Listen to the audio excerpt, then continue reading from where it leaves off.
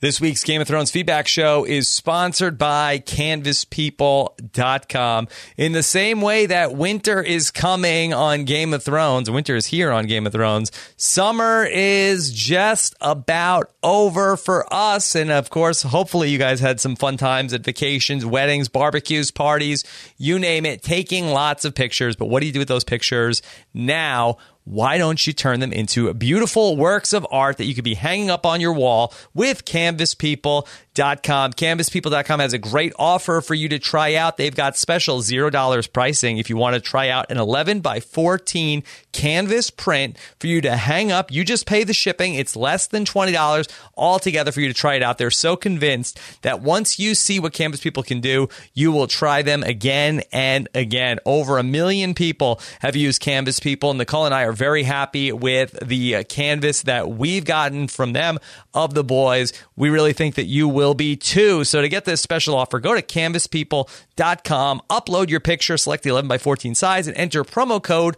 POST in the promo code box to get that special $0 pricing. That's at CanvasPeople.com, promo code POST.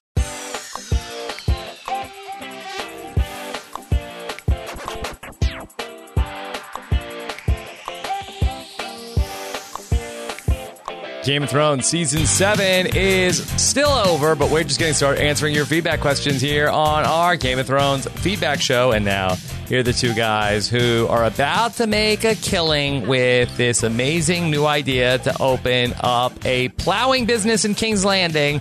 I'm Rob Sister, and here's Josh Wigler. Josh, how are you? You got your shovel? I got my shovel. I got my snowshoes. Nobody's ready for this. Boom. I've got my big fluffy coat, which you don't normally see around King's Landing, but it's like high fashion season now. So like we're looking real good on top of the fact that we're starting a really, really booming business. Because most of the people in King's Landing, the small folk, I mean, they are just like walking around in like a burlap sack. They are not ready for this. No, they're not. They're going to be cold. There's, 1 million people in King's Landing? 3 million? What was the final number on that? Right. I mean, that's 2 million pairs of socks we need.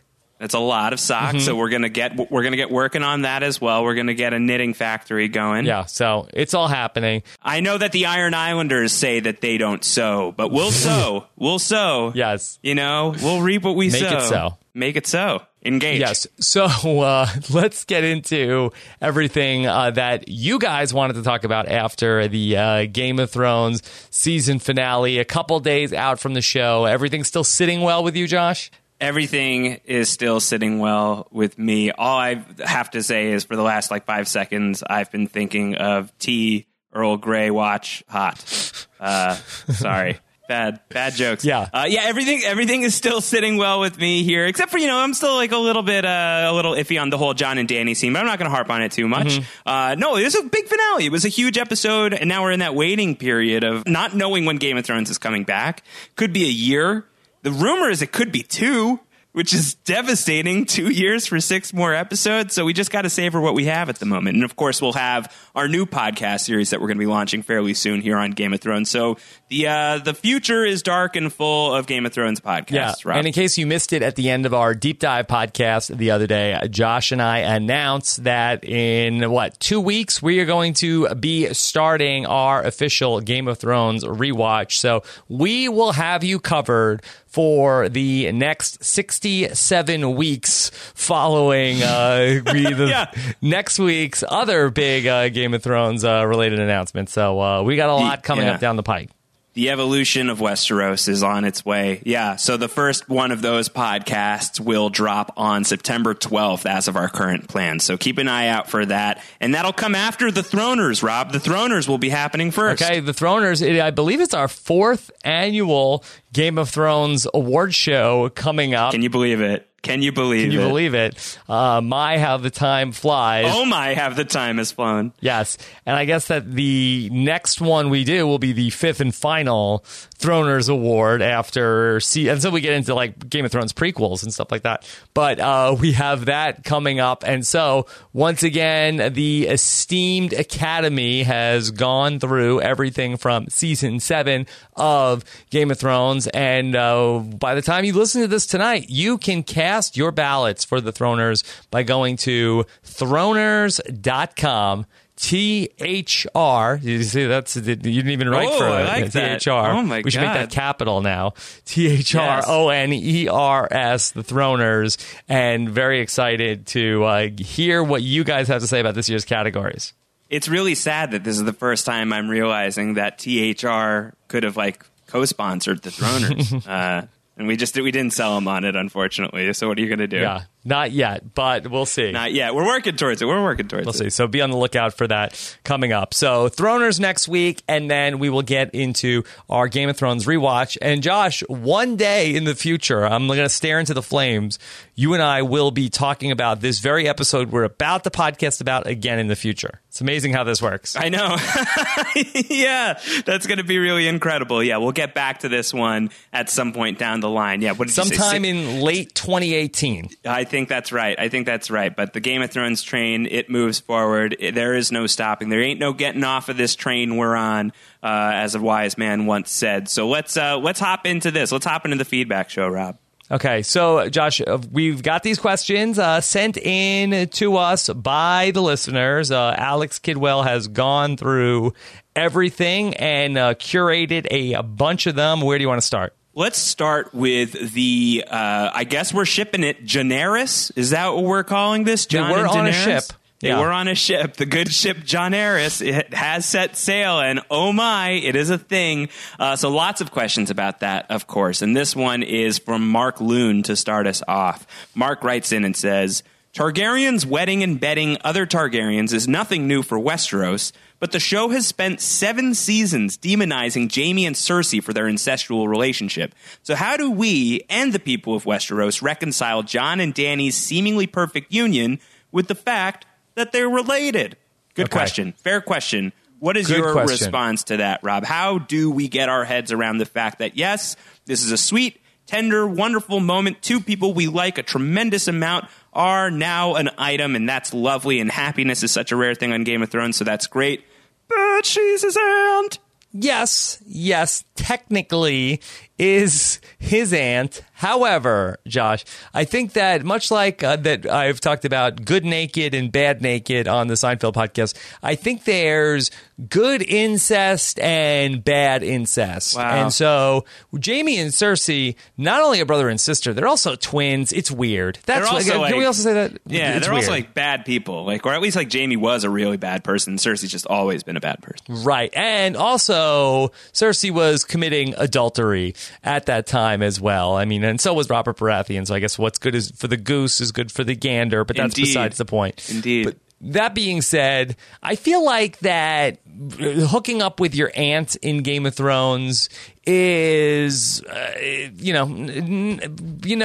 a little party foul, perhaps, but I feel like that you didn't know that many people. In the grand scheme of things on Game of Thrones, in terms of the atrocities committed across the seasons, this one feels fairly low on the radar. Right. The amount of shared DNA, if you were going to really get scientific with it, not more than 50%. Yeah, not more than 50%. Cersei and Jaime, they are literally twins. They were, Yeah, so that one, it's not great. It's not great to really think about how that's all working out genetically. But I guess, if we want to give Jon and Dany a little bit of a pass for now, I'm not going to get mad at it. Besides, Jenny Lou has a solid response to how things are going down with Jon and Dany. Jenny writes in, I know people are icked out by the whole incest angle, and hey, it's not quite my bag either. But if we're viewing the world of Game of Thrones through a history-adjacent lens, and it is akin to a feudalistic society of the Middle Ages, then it's not really such an oddity. Philip II of Spain married his own niece, and he was devoted to her, taking no mistresses during their marriage. And around the turn of the century, 1900, Franklin Roosevelt married his first cousin. This was a very normal occurrence not so long ago. Our societal norms have changed due to our understanding of genetics. The FDLS, for example, experiences a high rate of a severe anomaly due to their lack of genetic diversity. So as a ship, Jon/Dany is fine by me. The brother-sister coupling sits less well with me as they aren't even removed from each other at all. So historically, history is on the side of the good ship Daenerys, Rob. I don't have a problem with it. I know that it's a little bit icky, as you said, when you really start to think about it, but overall, Jon and Dany being related does not creep me out. Not creeping you out. No. Podrick Racer writing in with a couple of additional thoughts on the new It couple of Westeros. Podrick writes, Josh seems upset that Jon doesn't know who his father is. I am. I think that holding that reveal was necessary to get Jon and Daenerys to be a couple. That development was one place where the show got the pacing right this season. What do you think? And also, I think that while Daenerys is likely to get pregnant, that baby is not likely to be born. What do you think about Daenerys dying in battle on a dragon and Jon being left to pick up the pieces? All right. Well, first of all, do Hopefully you not literally. Yeah. Do you agree with Podrick's take that Jon and Dany, the pacing on that relationship was one of the things that Game of Thrones got right this season? Are you happy with the way they set up that relationship, how they crafted that relationship over the course of the year? Yeah, that actually makes a lot of sense, what Podrick is saying, because Jon meets Dany, back in episode 2, they get together by the season finale, episode 7. I think that was probably an appropriate amount of time for that relationship to come to a boil. In terms of Jon not knowing his lineage, I think that was also probably important in terms of if Jon finds out that he's related to Daenerys, probably a little bit of a buzzkill with everything going on there. Just a touch. Yeah, I think it's one thing that you're sort of in this relationship, it's hot and heavy, and then you find out that you might be related, as opposed to you might be related to a person and then you seek them out. I feel like that is more problematic. How about this then, Rob? Maybe they shouldn't have had that final Tower of Joy scene in season 6. Maybe they should have pushed that full reveal to this moment in time, to later in season 7. While, the theory is prominent and it's popular, R plus L equals J, the show at that point had not yet confirmed anything. And in that scene in the Tower of Joy, they 99% confirm it. And then an infographic released by HBO confirms that Rhaegar Targaryen is Jon's dad. And then they try to reset it here as another major reveal. It's just you can't reveal the same thing 3 times as a major reveal. So why not just place the whole thing, just have that whole big moment be one big moment and save it until the penultimate episode or the penultimate season, rather, of Game of Thrones? Yeah, this is a good point, and maybe it speaks to the lack of plotting ahead by D&D, and we'll see if, I don't know, when we'll see. I mean, yeah, it could have been better. They could have, but we loved it at the end of season 6. Yeah, we did love it at the end of season 6, but I think just in terms of the pacing, just doing the back thinking on it, it's maybe there was a pacing issue here. Anyway, let's not harp on it. Focusing on the positives here today, yeah. Rob, That's what they told Rhaegar Targaryen. Hey, let's not harp on it, Rhaegar. But I love the harp. I love playing my harp. No. Time to marry somebody else's betrothed. All right. Brianna Hendrickson has written in with an interesting theory on what a potential pregnancy for Daenerys could mean for how this story is going to end. Brianna writes, Josh has mentioned that a prominent theme of the show is how these characters are not defined by their parents or their ancestors' actions. With that in mind, if Daenerys is pregnant when season 8 returns, might the significance of this be that Cersei is pregnant at the same time? Perhaps the ending of the show will indicate that Jon and Daenerys' child and Cersei and Jaime's child will grow up alongside one another in peace, despite their parents' feud. In short, is it possible that the Lannisters and Targaryens will be allies in the future as represented by these 2 children? Would love to hear your thoughts on this. I love that. I love that a lot. What do you think about that, Rob? No, that's not what's going to happen. So here's what's going to happen. So Cersei is going to have her baby. Daenerys has her baby, and they're both in the nursery at the Citadel, and then somehow the name tags get switched. And then we end up with Cersei ends up raising the Targaryen baby, and then Daenerys and Jon end up raising a Lannister baby, and then they grow up and meet each other and then learn their true identities, and then that's the jumping off point for a new Game of Thrones series. That's one of the successor shows. I like that as well. I think that's pretty good. I think that'll work. Separated at birth, Game of Thrones style.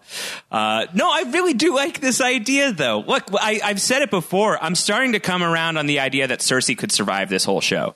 I do think that the fact that she's pregnant right now, I think that could be, I don't know if Game of Thrones has definitely, it's killed infants before. We have seen Game of Thrones have scenes where babies are murdered. So it wouldn't be like the most extreme thing, or at least it would be among one of the most extreme things that they've already done. And certainly the death of Cersei feels like a comeuppance that has to happen because of everything that she's done. But I think that there could be, alternate fates for her, like life imprisonment or, anything like that. But I feel like the idea of having another Lannister and having a new generation of Lannister sprung from Cersei and Jaime and having that kid have a chance, that feels really appealing to me on the thematic level of, like I've said, like I do think that there is a theme about how these people are not defined by the people who've come before them. That could be really compelling to me. So I'd love to see it. I think it'd be great. Are you still buying that Jon and Daenerys are gonna make this work, that there's gonna be a future Targaryen baby in the mix? Absolutely. I have no doubt in my mind that Jon will get Dany knocked up. Well, let's keep talking about the Targaryen stuff. This is from Ace of House Davis, who is questioning some of Ned's choices now that we have all of this new information. Hey, when has Ned Stark made a bad choice? Never in his life. Never in his life. He is the wisest. He is the smoothest of movers. You call him Ned Never Wrong Stark. Never Wrong Ned. All right, so this is from Ace. Curious to hear your thoughts on Ned's decision to back Stannis Baratheon as the heir to the Iron Throne if he knew Jon's true identity. If Ned's sister told Ned that Jon/Aegon's last name was Targaryen, wouldn't he know that she and Rhaegar were married and that she wasn't raped?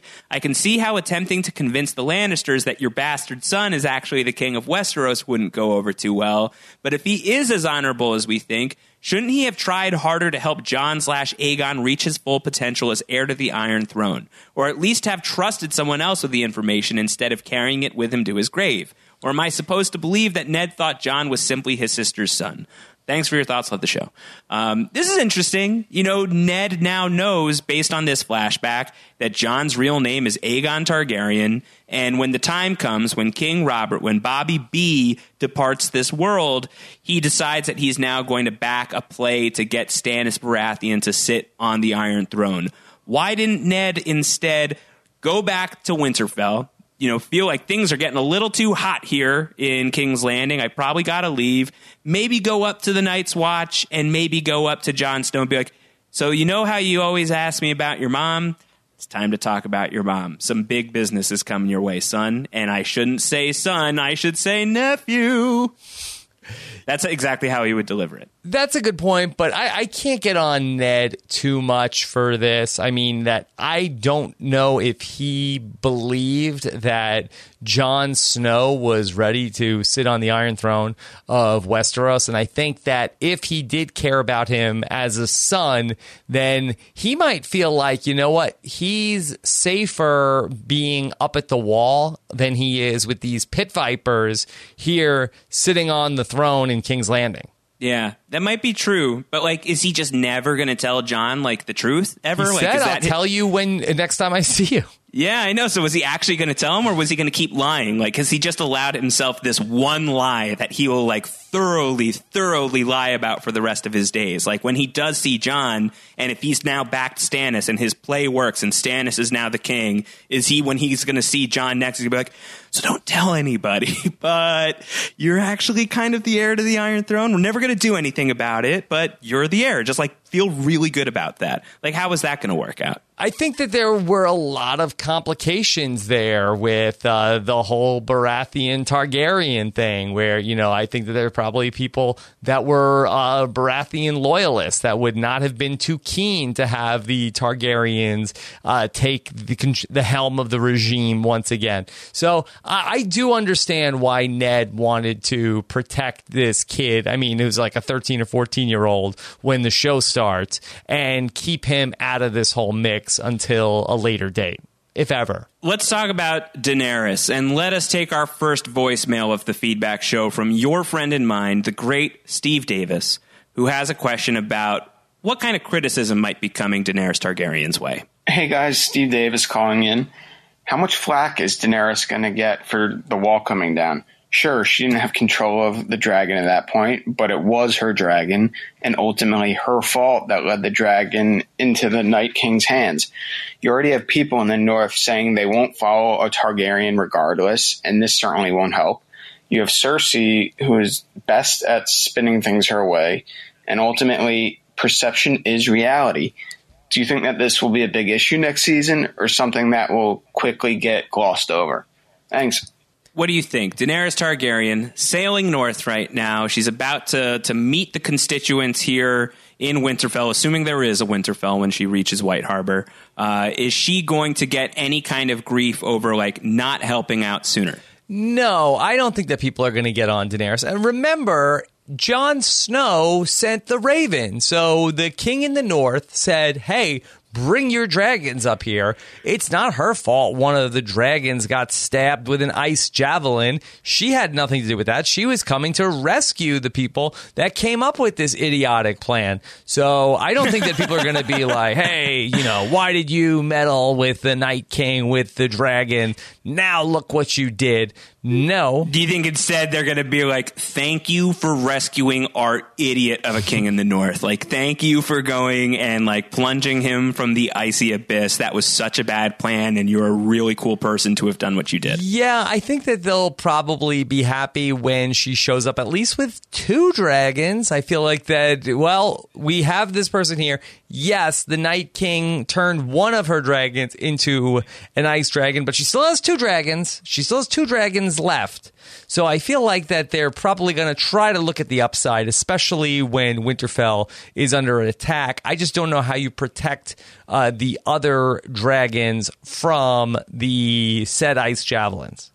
You want to take a pit stop here in Winterfell? You want to stop down and just like hang out here for a minute and talk about some Stark stuff? Would love to. All right, let's talk Stark stuff. Let's talk Bran Stark stuff.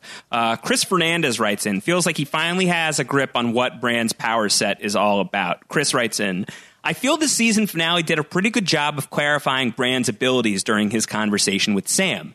Basically, Bran has the entirety of the internet at his fingertips. He just doesn't have Google. So basically, he's just wandering around the internet and also occasionally comes across some adult content. Whoa. What do you think? Is that a good metaphor for how Bran's powers are working? He is a man with all internet at his fingertips. He just doesn't have Google or presumably even Bing. Bing. I think that for Bran, yeah, I do feel like that's what the show is probably trying to give us. And I think that if you go back and take a look at what was going on with the Valyrian steel dagger, with Daggergate, that you wonder if when Littlefinger hands Bran the dagger, does the holding of the dagger, does that sort of bring back all things Littlefinger now that he has that sort of microchip into the hard drive, and that's where he's able to access all of that information. So I think that probably is the best way to explain it, but when he talks about himself as the all-knowing three-eyed raven, he kind of leaves that part out. I think the thing is I think he does have Google. I think he just doesn't necessarily know what to Google. We have access to the entire internet. We could learn anything that we could possibly want, Rob. That is the beauty of the digital age. We just don't always know what we want to look up. So when Bran has this moment where Sam is like, hey, wait, I think Rhaegar and Lyanna actually got married. Can you see that? Then I think that's Bran being like, let me Google. And then he Googles Rhaegar and Lyanna Stark wedding, and he goes and he sees it. And that's how he gets to go to all these different visions. Like, he has access to that stuff. He just needs to know where to look. And so Sam comes in and he points him in the right direction of where to look. He, gives him the whole, let me Google that for you. And Bran is able to see that vision. So I think he does have Google. It's just he doesn't always know what's the thing to Google. And I think that that's also a big part of the Sansa and Arya storyline, because from what I understand, that there was a deleted scene from the finale, Josh, where Bran Stark was able to provide some information to Sansa to let the Stark sisters know what Littlefinger was up to. I've heard about this, and this is a good segue into this from Trisha from Boston, who has some thoughts on how the Arya and Sansa thing went down. Trisha writes in, here's how I'm choosing to believe things went down at Winterfell. I don't think it was a long con by the girls. The creepy, scary conversation between Sansa and Arya was legit. Then Littlefinger has his talk with Sansa about his little game, when trying to figure out someone's motives. Well, Sansa takes some time to think about it, applies his logic to his motivations, and figures it out. She and Arya begin to talk, and Bran fills in some blanks, finally. I think it was a thing of beauty for Littlefinger to be taken down by 3 of his own victims, ones he thought he had wrapped around his finger. I think it's Sansa reaching her full power. Together, she and Arya are now a formidable force. I think that is a more acceptable answer to me. Like, it still kind of sucks that, like, we had to have all those scenes of, like, Sansa and Arya at each other's throats, but I like the idea of, rather than there having been, like, this long con, which I still haven't gone back and revisited, and I don't know when I'll get the chance to do it, but I will. Rather than that being the case, it's more Sansa hears what Littlefinger is saying about the, like, assume the worst, and then she turns that on Littlefinger, goes, well, I should probably assume the worst about him, and she follows that thread down and finally realizes, you know what? My brother can see everything if I just tell him what to Google. And so she goes and she sees Bran. And yes, as you point out, there is apparently this deleted scene that didn't make it into the episode where Sansa comes to Bran and says, I need to talk to you. I need your help. And that was removed. And I understand that maybe it would have slowed down some drama a little bit, but also would have been helpful to know, I do think, to have something like that on the show. But I think that that's a better answer for me than Arya and Sansa were cooking up this long con against Littlefinger. What do you think? I agree 100%. I don't think that they were faking it the whole season. I think everything we saw up to this point was real. I think when Littlefinger tells Sansa, well, sometimes when I think about a motivation, I try to wonder Sansa, what they're doing. Sansa. And then I think that she probably did apply that same logic. I think she did talk to Bran, and then ultimately they figured out that they were on the same page about this. Also, I feel like that we haven't talked about, do you feel like it was poetic to have Littlefinger basically die of the same wound that Catelyn dies from at the Red Wedding? Yeah, I was thinking about that the other day after you and I talked on the deep dive. I was like, oh, man, that's right. Like, that's exactly how Catelyn went. Yeah, I think that's great. I love that. There was a lot of poetic symmetry with the way that Littlefinger died. Again, I wish that he had had more to do. Would have loved one final scene with Varys. I often say, though, like, that's why we have the earlier episodes, and you can always go back. Like, when like, Lost did similar things that just felt like fan service. It's like, you know what? You could have gone back and you could have just watched that before. So I got to apply that same logic here. We have a lot of great Littlefinger and Varys scenes already in the can. You can always go and revisit those. I do wish there was some stronger Littlefinger story this season, but if you just look at the whole series arc for the character, it's a great way for him to go. Defeated by Catelyn's daughters, defeated by one of Catelyn's sons, and killed in the same manner in which Cat died. That's beautiful. I think that that's really, really great. And combined with the fact that Aidan Gillen gives such a good performance in that final scene, I'm really good with how Littlefinger went out. And he was involved in brokering the deal to get the Stark children back to Winterfell when Cat freed Jaime, correct? Yeah, I think that's right. So several layers of irony in the downfall of Littlefinger. I think it's not so much the outcome here. I think it was just the journey this season to get to this point. Yeah, I agree. But if we're focusing purely on outcome, I think, Littlefinger was a character who was always going to die in this story at some point or another. And the way that they wrote him off and the final scene that they give him and the manner in which he's killed off, all of that is aces. Like, all of that is just really, really good stuff. Not Ace, the person who wrote into us earlier. You're being results-oriented. I know. Well, this isn't Survivor. What are you going to do? All right, speaking of Littlefinger, Steve Clemente writes in and thinks that maybe Sansa was a little bit out of line with this. Steve writes, have they no constitution in Westeros? No protection against double jeopardy? Littlefinger was tried at the Vale for Lysa's death, and Sansa's testimony had them declare it justified. So her trying him again for that, it's double jeopardy. And he killed no one in the north, so it's out of jurisdiction. And Sansa's the only one who knows that Littlefinger conspired to kill Joffrey. So what do you think, Rob? Did Sansa overreach here? Over the reach here? We're worried about the Westeros Constitution. We're talking about this. I guess not. The other thing too is like nobody in the Vale liked Littlefinger. It was like, I guess we're stuck with Littlefinger because that's what custom dictates. But custom is being upended, all over the place, Rob, and certainly on Game of Thrones. Yeah. And I think when it's, when Sansa is saying like, when she's like really the thread that's keeping Littlefinger in place, and she's like, yeah, hey, you're going to get executed now for all these horrible things that I'm accusing you of. I lied to protect you. Yeah. I think that like the people in the Vale might like have a bone to pick with Sansa of like, couldn't you have told us that earlier? Like Sansa's going to have to smooth that over. I assume that would happen off screen, and frankly, she might not have a lot of time to do it anyway because seems like the Night King is probably going to get to Winterfell here pretty soon. Yeah. But I can't imagine anyone at the Vale is.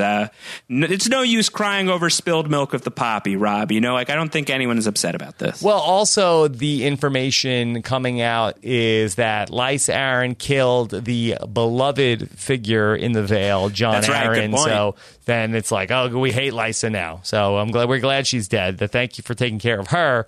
But then also Littlefinger lied to us, and he's a bad dude anyway. So sort of killed two birds with one stone. Two mockingbirds with one stone. Indeed. Let's talk about a new villain who is going to be the new prominent villain. Not that he's a new villain, but certainly new to Westeros, the Night King, who has arrived as of the season finale.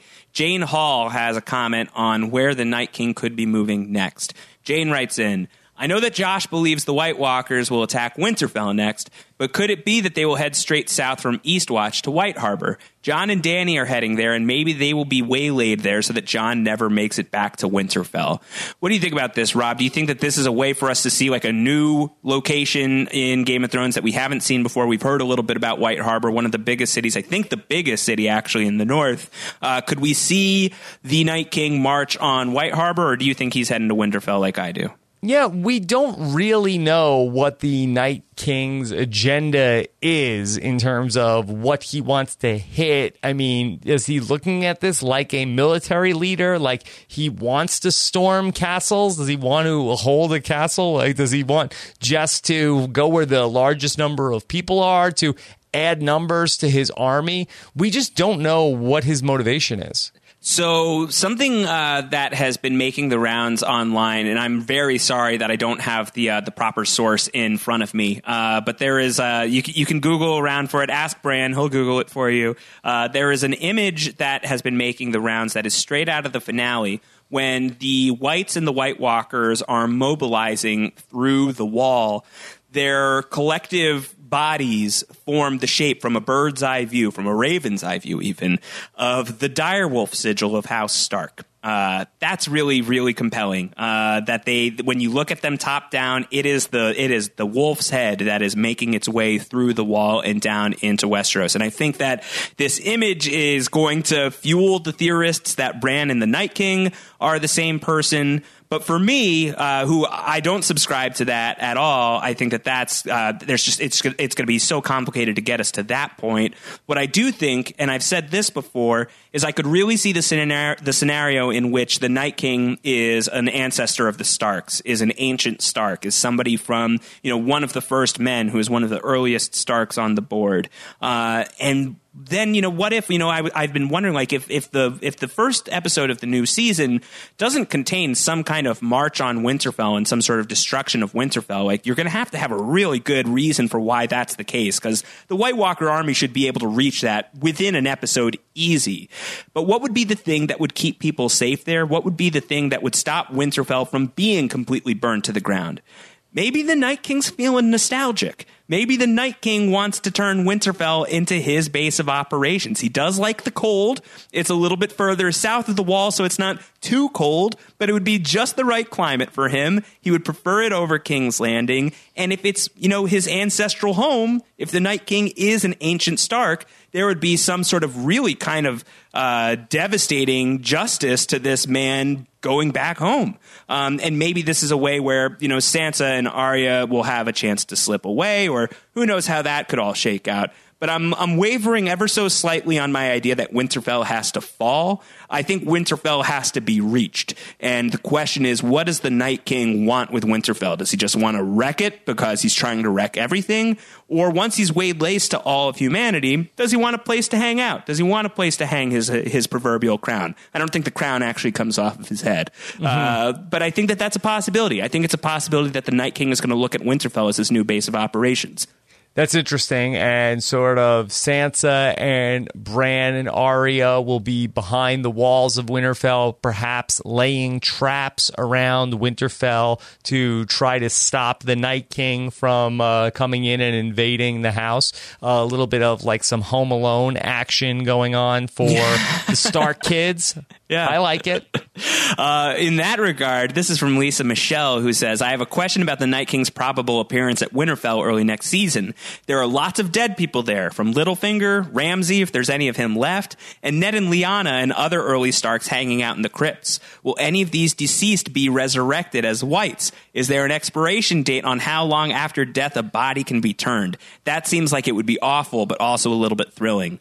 Wouldn't that be amazing? So the Night King, an ancient Stark, decides to go into Winterfell and set up shop, and on top of that, he summons these skeletal bodies from out of the crypts and has them join the army of the dead. That would be sickening. It would be so gross and awful for that to be the resurrection of Ned Stark as just a white, as just like a decomposed skeletal body just getting up and but how would you know it was around. him? Is the head even with the body? I don't think the head is with the body, so it would be a headless Ned. It wouldn't be I think that that would be pretty crazy though. And then on top of that, like the idea of like the Stark kids like surviving by lurking in the crypts would be interesting. I think maybe this is starting to write itself a little bit. So you do like that. I just don't know if you'd be able to tell that was actually, Ned's body. It's not like he would act different. Easy. You have the Night King goes to Ned Stark's crypt. He places a hand on it, and then the white just like bursts out from behind it. Like at that point, that's Ned Stark's body. But why? I mean, isn't this getting like a little Scooby-Doo now where it's like, oh, it's Dad's body. Whoa. It's not like he's going to be able to communicate with them or do anything different. They don't have personalities. He's white. It's just like a terrible thing for everybody to have to face now. And to bring Ned back in that way would be really haunting and terrible. Don't sleep on it. There's something here. I think that there could be something cool there. Hey, Josh, before we get into our next question, I want to take a moment and thank one of our sponsors. And those are our friends at Plated. And anybody that knows us knows how serious we take dinner. We don't mess around with it. We do not mess around with dinner. We like to go to Hot Pies whenever we can. If he's not open, we'll make our own bread. We'll make our own meals if we've got the chance. Sure. Who wants to deal with all of the line at Hot Pies when you could be making Plated at your house? Each week they've got 15 chef-designed recipes to choose from. And this past week, in addition to some steak gyros, we made sesame chicken with John Snow peas. Oh, John Snow peas are my favorite. How was the sesame chicken? Was it good? Very good. Very good. Tasty. Loved the sesame chicken Morris. Fantastic. And damn. Plated's going to send you everything all in one box. Everything you need is all in there. All the ingredients are measured ahead of time. It's going to be a lot of fun for you and yours to put it all together. Their recipes are inspired by cuisines from around the globe, like Malaysian fish curry and lamb shakshuka from Morocco. They do all the grocery shopping for you, and they send you the exact amounts of each ingredient. They're sourcing quality ingredients as well. Artisanal mayo, they've got that in its own glass jar. Wow. That's you're trying to trigger me now, aren't you? Yeah. Why? Because you love artisanal mayo? Yeah, the mayo jar, yeah? Oh, yeah. That's nice, yeah. Bringing that into my Game of Thrones. Okay. Yeah. And if you got a sweet tooth, a sweet robin tooth, Plated even offers dessert options like no churn coffee ice cream and cinnamon rolls. So discover your ideal dinner experience. Go to plated.com/post to get 50% off your first Plated box. That's 50% off for a limited time only. Terms apply. See plated.com/post for details at plated.com/post. Okay, Josh. Back to the finale feedback. All right. Well, how about some Lan shakshuka? How about some Jaime Lan shakshuka? Let's talk about Jaime Lannister and what his plan might be moving forward. This is from Robert Craig, who says, what do you guys think Jaime Lannister's plan is? Do you think he can get some of what's left of the Lannister army to join him? And what do you think is ultimately going to happen between him and Cersei? I think it would be very satisfying for Jaime to be the one to take out Cersei. So what do you think about this, Rob? How are we going to see Jaime Lannister get integrated into the action in the final season of Game of Thrones? I don't know. I don't know what Jaime Lannister is looking to do. I mean, the thing that just keeps running through my mind is that this is the same guy who tried to lance a dragon by ramming it. Now, again, he did have the right idea that a javelin type implement is the right way to take out a dragon, but it seems to me like he's on some sort of suicide mission one way or the other. And in the same way that he tried to ram the dragon, it feels like, you know what, I don't even know what to do anymore. I'm just going to thrust myself into the most dangerous situation possible. I think that you could see the scenario where like all of the forces have gathered, you know, whether it's at White Harbor or further south, because they can't go to the north if that's White Walker territory at this point.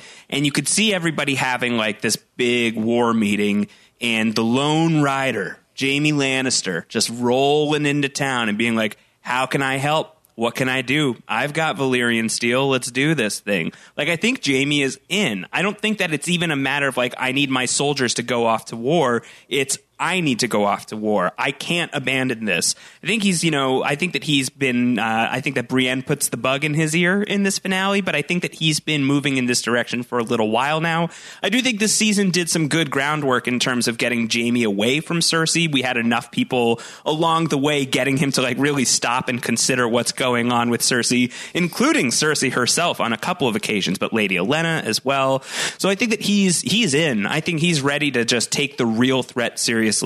As far as Jaime being the one to take out Cersei, I know that that's a super popular theory, but is he really going to kill the woman who is pregnant with his child? Like, I don't see how that really fits, and that makes me feel like Jaime killing Cersei, that theory is starting to draw to a close. What if you factor Euron into this, where she ends up, Cersei, now that Jaime's out of the picture, she ends up with Euron and tells Jaime, oh, look, he's, you know, twice the man you are. Do you feel like that could trigger him? No, I don't think that would be enough. You know, if Lady Olenna wasn't able to get Jaime to, you know, so triggered that he just cleaves her in half after she confesses to murdering her son, I don't think that Euron is going to get so far under his skin, and I don't think that his jealousy through Euron would be so much that if Cersei said something like that, it would be enough. I think he's more mature than that. He's an adult. This is an adult. Jaime Lannister's a real grown man. He's a grown-up, Rob. He's a grown-up. Grown-ass man. He's a grown-ass man. This is a great segue into talking about a grown-ass Bran.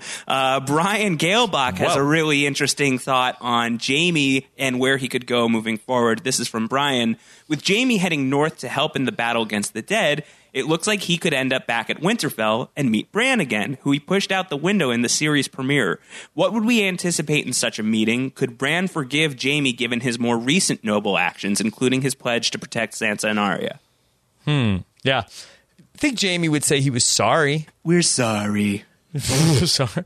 Yeah, sorry about that whole thing. I mean, I lost my hand, so sorry. You know, stuff happens. No, I think that's great, though. I hadn't really thought about that as a character combination until this was brought up. You know, Jaime pushing Bran out the window is like your first real Game of Thrones moment, right? Like, that's the one where it's like, bad things happen to good people. This sweet little boy who loves nothing more in the world than climbing gets pushed out of a window and paralyzed by a couple of incestuous psychopaths. So for one of those incestuous psychopaths to have something of a redemption arc along the way and really wanting to commit himself to the Great War, and Bran is really committed to the Great War. And what's more, Bran has been saying, I'm not really Bran anymore. Is this going to be something that's like so personally triggering for Bran that this kind of wakes him up a little bit? Or is he just going to be that kind of omnipresent Bran who's just like, yeah, I can see into other aspects of your recent past, and you've been trying,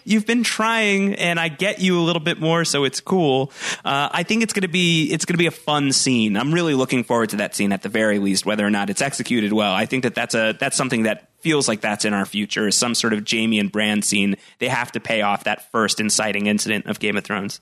Yeah, that would be fun. I just don't think that Bran is going to give you sort of like Sure. I don't think that he is feeling vengeful, that he wants to get anything back from Jaime. I think that he knows what Jaime has been up to over all these years, and especially if Brienne is there to sort of speak for him, I think that it'll end up being okay. I do think that it's interesting, though, that Bran poking his head into the window did launch him into this career of being a voyeur. That's right.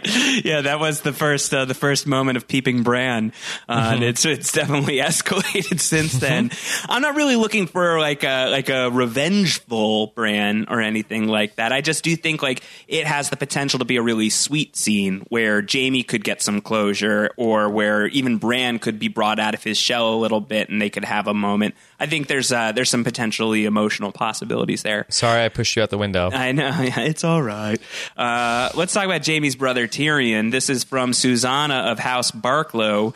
She writes in the Jon and Dany scene, we see Tyrion creeping in the shadows looking very upset. Speaking of peepers, is he upset over this union, or is he feeling remorse for a possible deal he made with Cersei? Why else would Cersei agree to call her banners after meeting with Tyrion, even if it was a false agreement on Cersei's part? Something fishy is going on here, and just like Littlefinger, I'm confused. Are you confused over the peeping Tyrion of it all? Yes, I was, but I did read a piece, an interview with the director of the episode, and I believe that he just explained it as that it was Tyrion was just feeling like that a lot had gone on with Daenerys. I don't think it was anything that was like he was in love with Daenerys or anything like that. I just think he thought that this is complicated. I think that's probably it. It was just the whole scene was just constructed so awkwardly, honestly, in my opinion, that it just like it's hard to follow, and Tyrion's placement in there only convolutes things a little bit further. But I do think that it's probably as simple as that he's just like, oh, this is going to be politically interesting. Like things are just getting complicated, and we're going off to war right now, and you guys are starting to really fall in love with each other. Like, is there time for this? I think that all of that is on Tyrion's mind in this scene. I don't think that there's much else going on beyond that. I know that there are some people who are getting like creepy vibes out of it. I mean, I do think it's like a little bit of a creepily shot scene, but I don't think that it's anything more than him like kind of like weighing the gravity of what's going on and like the possible ramifications of it.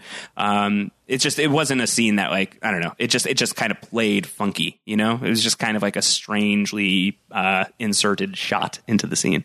Yeah, I think a lot of people were left confused in terms of what he was saying. Maybe they could have put somebody in the scene with him to like, he could have just been like giving us a line of dialogue to know where his head was at. But all we know is he is not in love with Daenerys. All right. How about one last one from Robert Craig? Let's take this question from Robert Craig, who asks about Euron Greyjoy, your favorite Greyjoy and mine.